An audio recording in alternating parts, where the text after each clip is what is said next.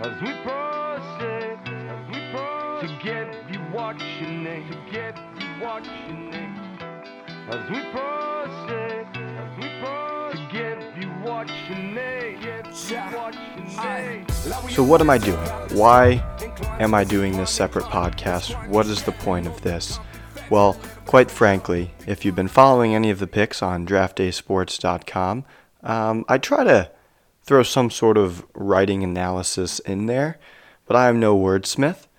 So I feel like for my own sake and maybe for your sake as well, I can kind of get a better sense of what my handicap is for each game verbally rather than written down. So this podcast is basically just going to be meant to go over my best bets for the week and kind of just detail them, handicap them, and give you my side of things.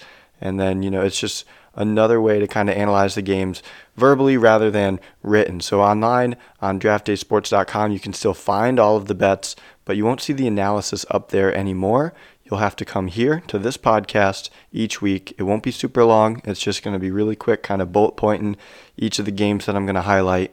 But you can come here to find the analysis of each game if that's what you're looking for. So let's kind of dive into how I've been doing this year, which hasn't been super great, but we have, we built some momentum a few weeks ago, and last week we kind of, fell back into the losing record 2-3, but we have been doing decent recently. We're 18-21 on the year. We're down about 5 units, which isn't great, but it is about halfway right now, and my numbers are kind of coming into form, so I'm pretty optimistic about kind of the handicapping and getting some movement in the right direction here moving forward for the second half of the year. So stick with me. We'll get to a winning year, don't worry.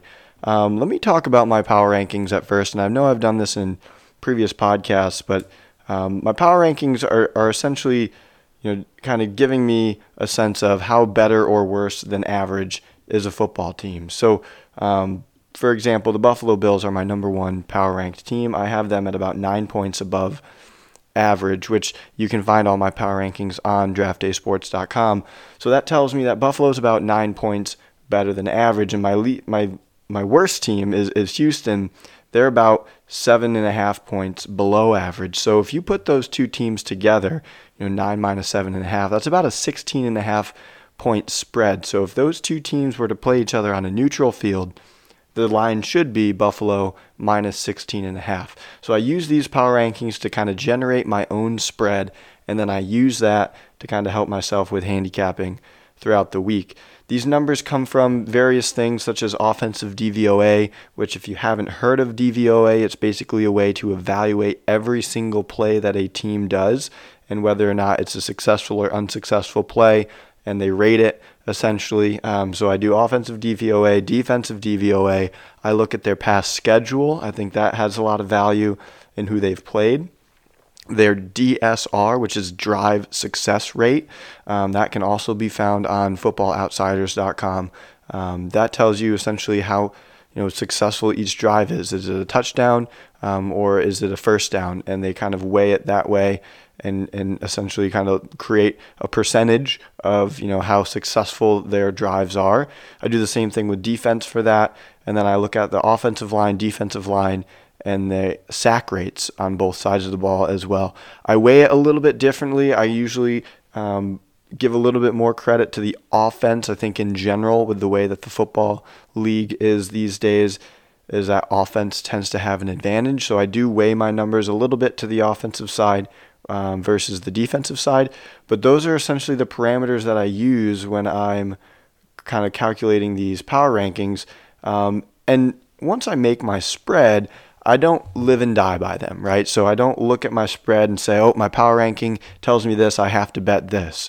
That's not necessarily the case, and you'll see that throughout this episode of my picks, because I do go against my power rankings in certain cases, because you do have to kind of look at some other tangibles, such as, is it a good spot, is it a bad spot, what is this team doing, are there injuries involved? So the power rankings themselves are obviously culminated over the entire year, so Arizona, for example, they haven't had DeAndre Hopkins all year, so their numbers may be a little bit lower than what they are right now because they have Hopkins back. So there's certain values, that you have to just kind of use a little bit more common sense, but I like it as a good baseline.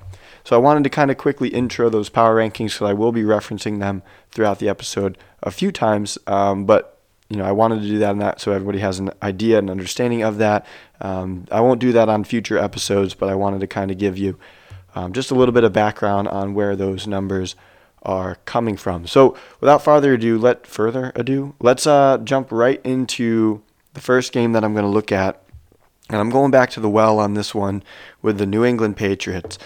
I like the New England Patriots minus 5.5 or 5.5 at home against the Colts. So obviously we know Belichick's success against rookie quarterbacks, and he is going against Sam Ehlinger from Texas, who is, is he a second-year guy? He might be a second-year guy. Or is he a rookie? Regardless, he doesn't play much, right? So he's a new quarterback, and Belichick against rookie quarterbacks or first-year, second-year, whatever they are. He's 25-6 straight up, and 18-12 and 1 against the spread, including 14-0 straight up at home and 10-4 against the spread at home.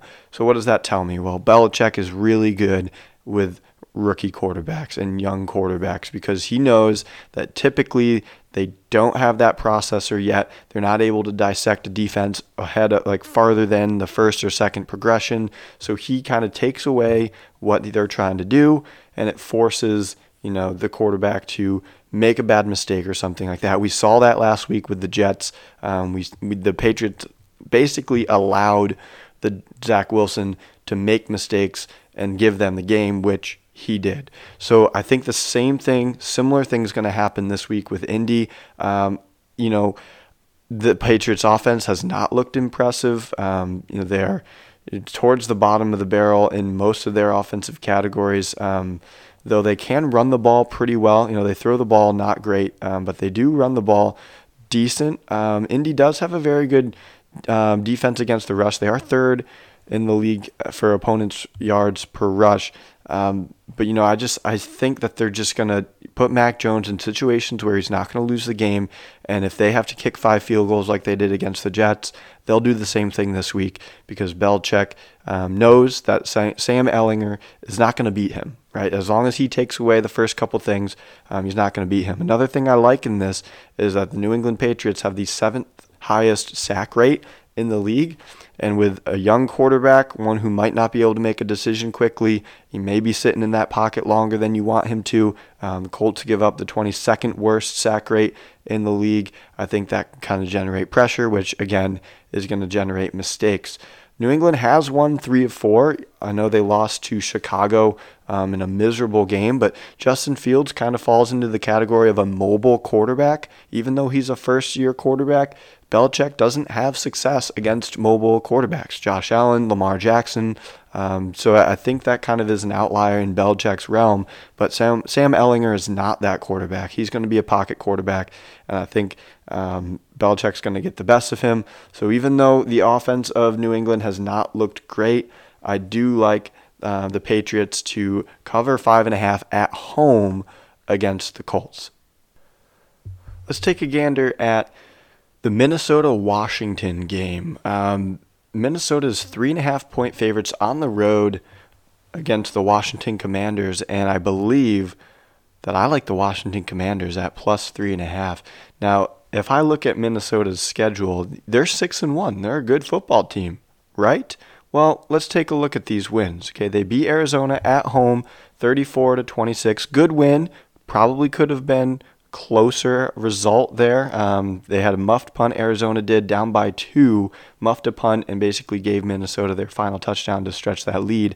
They beat Miami at Miami, which is a good win, you would think, until you realize they played against Skylar Thompson.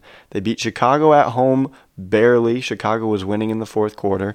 They beat New Orleans in London, it was, by 3 off of a double doink field goal kick, which could have tied the game.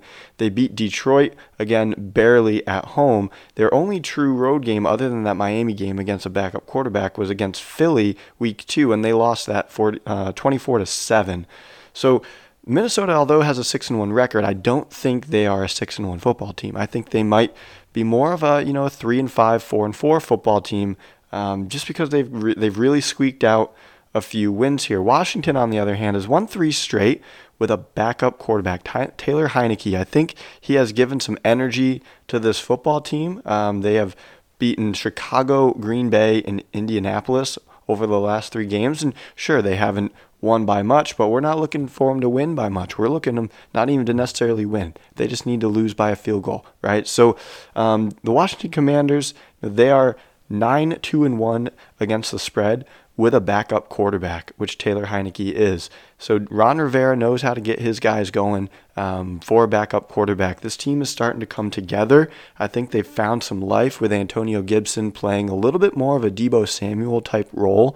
Now that, kind of going back to what he did in college as a receiver, now that you have a true running back with Brian Robinson, Curtis Samuel's coming alive now that he's healthy. Terry McLaurin, of course, is a great receiver.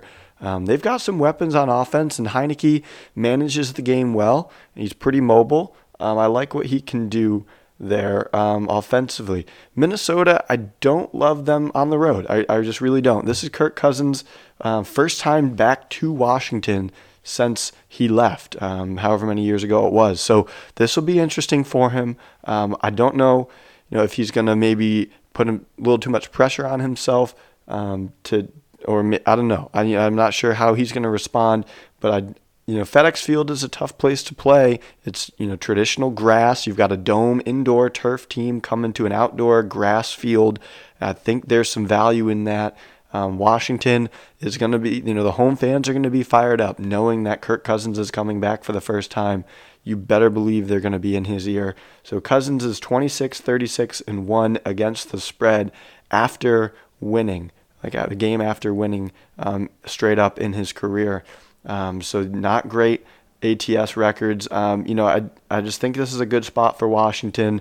Ron Rivera is 10-6 against the spread with Washington after a win, after a straight up win, which is really good. He's also 24-9 against the spread after winning as an underdog, which they were last week. So a good spot, I think, for Washington coming back home. They are 4-4. They're right in the mix of things. Maybe not for the division because Philly's so far ahead, but certainly right in the mix of the playoffs there in the NFC. And I think they've got some confidence. They're playing with some chips on their shoulder. Washington could be good here. I like them plus 3.5 against the Vikings.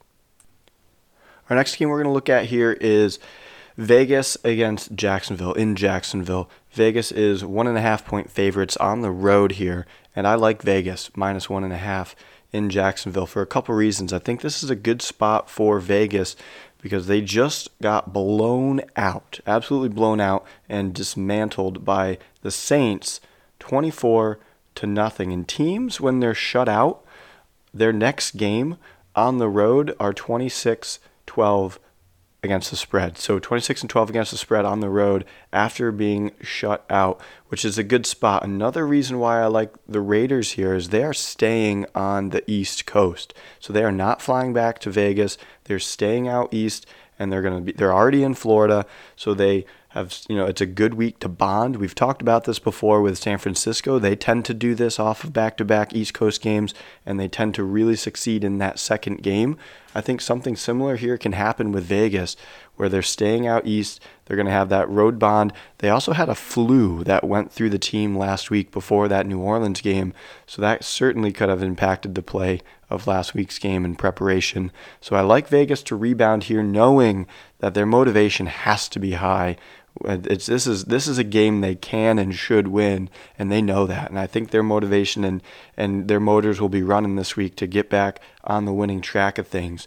Jacksonville, on the other side of things, is coming back from Europe. They were just playing a game in Europe against the Denver Broncos, so believe it or not, their travel I think is much worse than Vegas here, even though they're home, because they're coming back from London.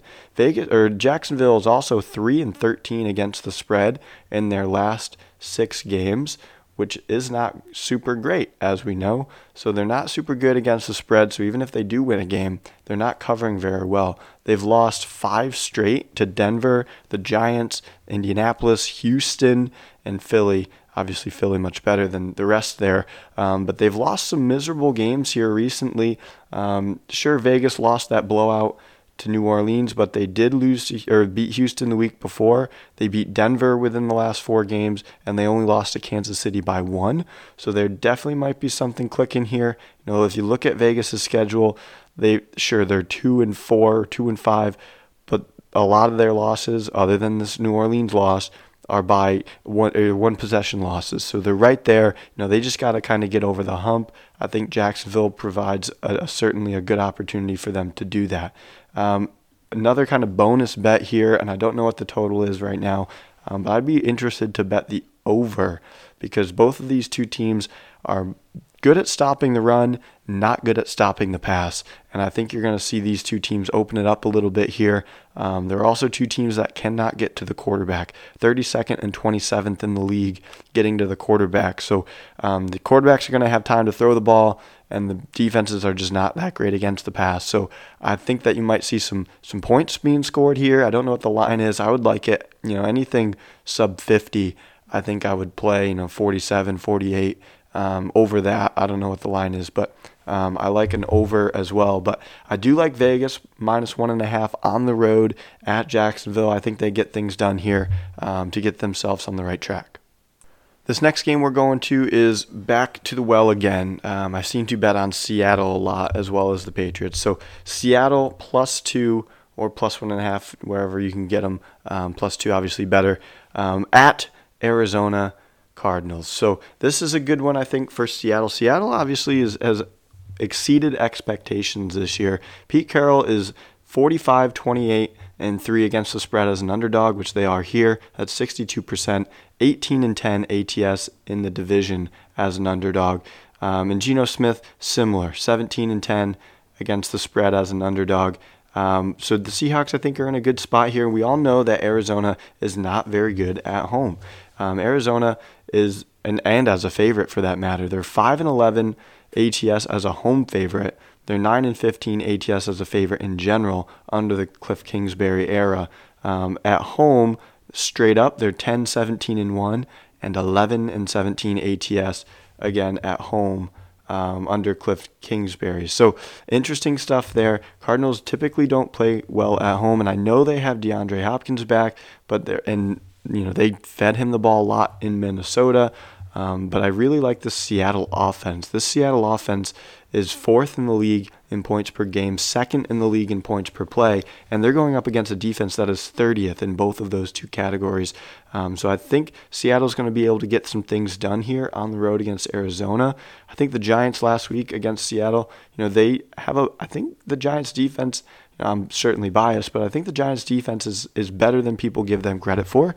And I think Arizona's defense is certainly worse than New York. And if Seattle can put up 27 against the Giants, I certainly think that they can get things done against Arizona. They did beat Arizona 3 weeks ago, 19-9 at home, and it really wasn't even a game. It wasn't a contest. Seattle settled for a few field goals. They probably could have won that game a little closer to 27-9. Arizona, I guess, the same thing, but they certainly controlled that football game, and I think they do something similar here now that Kenneth Walker has gotten going a little bit. He's got some games under his belt now. Tyler Lockett had an awful game against New York, so I look for him to bounce back. DK Metcalf should be healthier now. He did play last week, but he was battling injury, so I do like this offense to keep clicking on the road against Arizona. I certainly think that Arizona has a little more promise here with DeAndre Hopkins, but overall they don't really have a running game. Kyler Murray struggles when he has to do everything through the air, when he doesn't have anything to back himself up with a running game. And like I said, the defense I think has been weak this year, to say the least. So I think they'll struggle to contain a Seahawks offense that has been surprisingly efficient this year. And for my last play this week, we are making the sharpest play of the week here. We are taking the LA Rams as 3-point dogs in Tampa Bay. So these are two teams that nobody wants anything to do with. Nobody wants to bet on these two football teams, but we're going to. We're going to bet on the LA Rams at +3. These offenses are both awful, both in the bottom third or bottom quarter really of the league in points per game. They struggle to run the football. Both teams, 31st and 32nd running the football. That's not very good.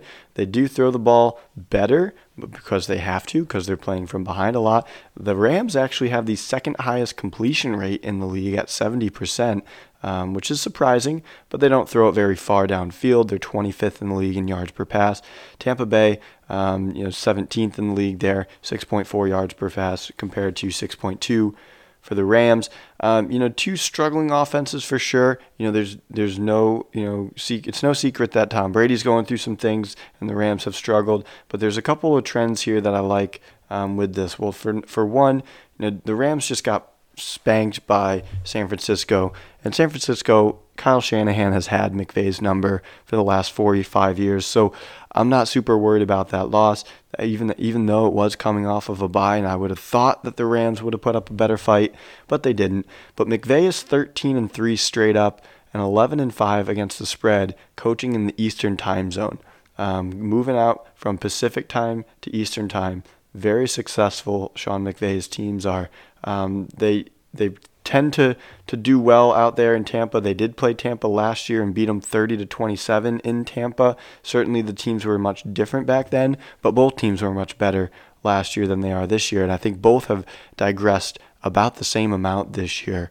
So it's curious to see that I don't know if Tampa should be favored by 3 points against anybody right now, the way that they've looked. So Tampa Bay has lost to Baltimore, Carolina, and Pittsburgh. Their only win in their last 6 games was against Atlanta at home, which they really had to hang on for. That Green Bay loss looks worse and worse every week. That Pittsburgh loss, of course, is not good. That Carolina loss was awful. And I'm still not so sure how good Baltimore is. Maybe they can get things going, but they have already proven to blow leads. So really not a super impressive resume for Tampa so far. The Rams, on the other side of things, they did beat Carolina a couple weeks ago, 24-10. It was ugly, but they did win. Obviously a terrible loss against San Francisco last week. But, at some point, McVay and this offense has got to get things going. They've got to find some sort of a running game. They brought up this practice squad guy, Ronnie Rivers, who carried the ball 8 times, and he had a handful of catches out of the backfield and in the slot, which I think could provide them some depth there. Darrell Henderson, if he can get going. I do like the Rams just in this spot. I don't trust Tom Brady and the Tampa Bay offense at all. So this is less of a pro-Rams pick. It's more of an anti-Tampa Bay pick. And I just don't think Tampa Bay is in a good spot right now, and I don't think they're going to win this game by 3. So I do like the Rams to kind of hang around here. Even if they lose, I think they can cover their 3. So give me the Rams at +3. So there we have it. We have our best bets of the week. Hopefully you enjoyed this podcast. Hopefully it was informational for you or kind of gives you some insight. If there's certain games or anything that you'd like me to break down, I would be glad to do that for you. If you just want to hit us up at that The Draft Day on Twitter, or you can probably go on our website and shoot us a message there. But give us a shout out there. DraftDaySports.com. Check us out. Get those picks in, get them in early before those lines move. Maybe they'll move in the direction you want, but be careful on some of those. Pay attention to the VIG, where the line's going to go. So you might want to get on those earlier rather than later. I promise that these won't be as long every single week, but like I mentioned, I wanted to explain this podcast, explain the power rankings, so that when I do this in the future, you've got a better sense of what's going on. So hopefully this was good for you guys, and good luck this weekend.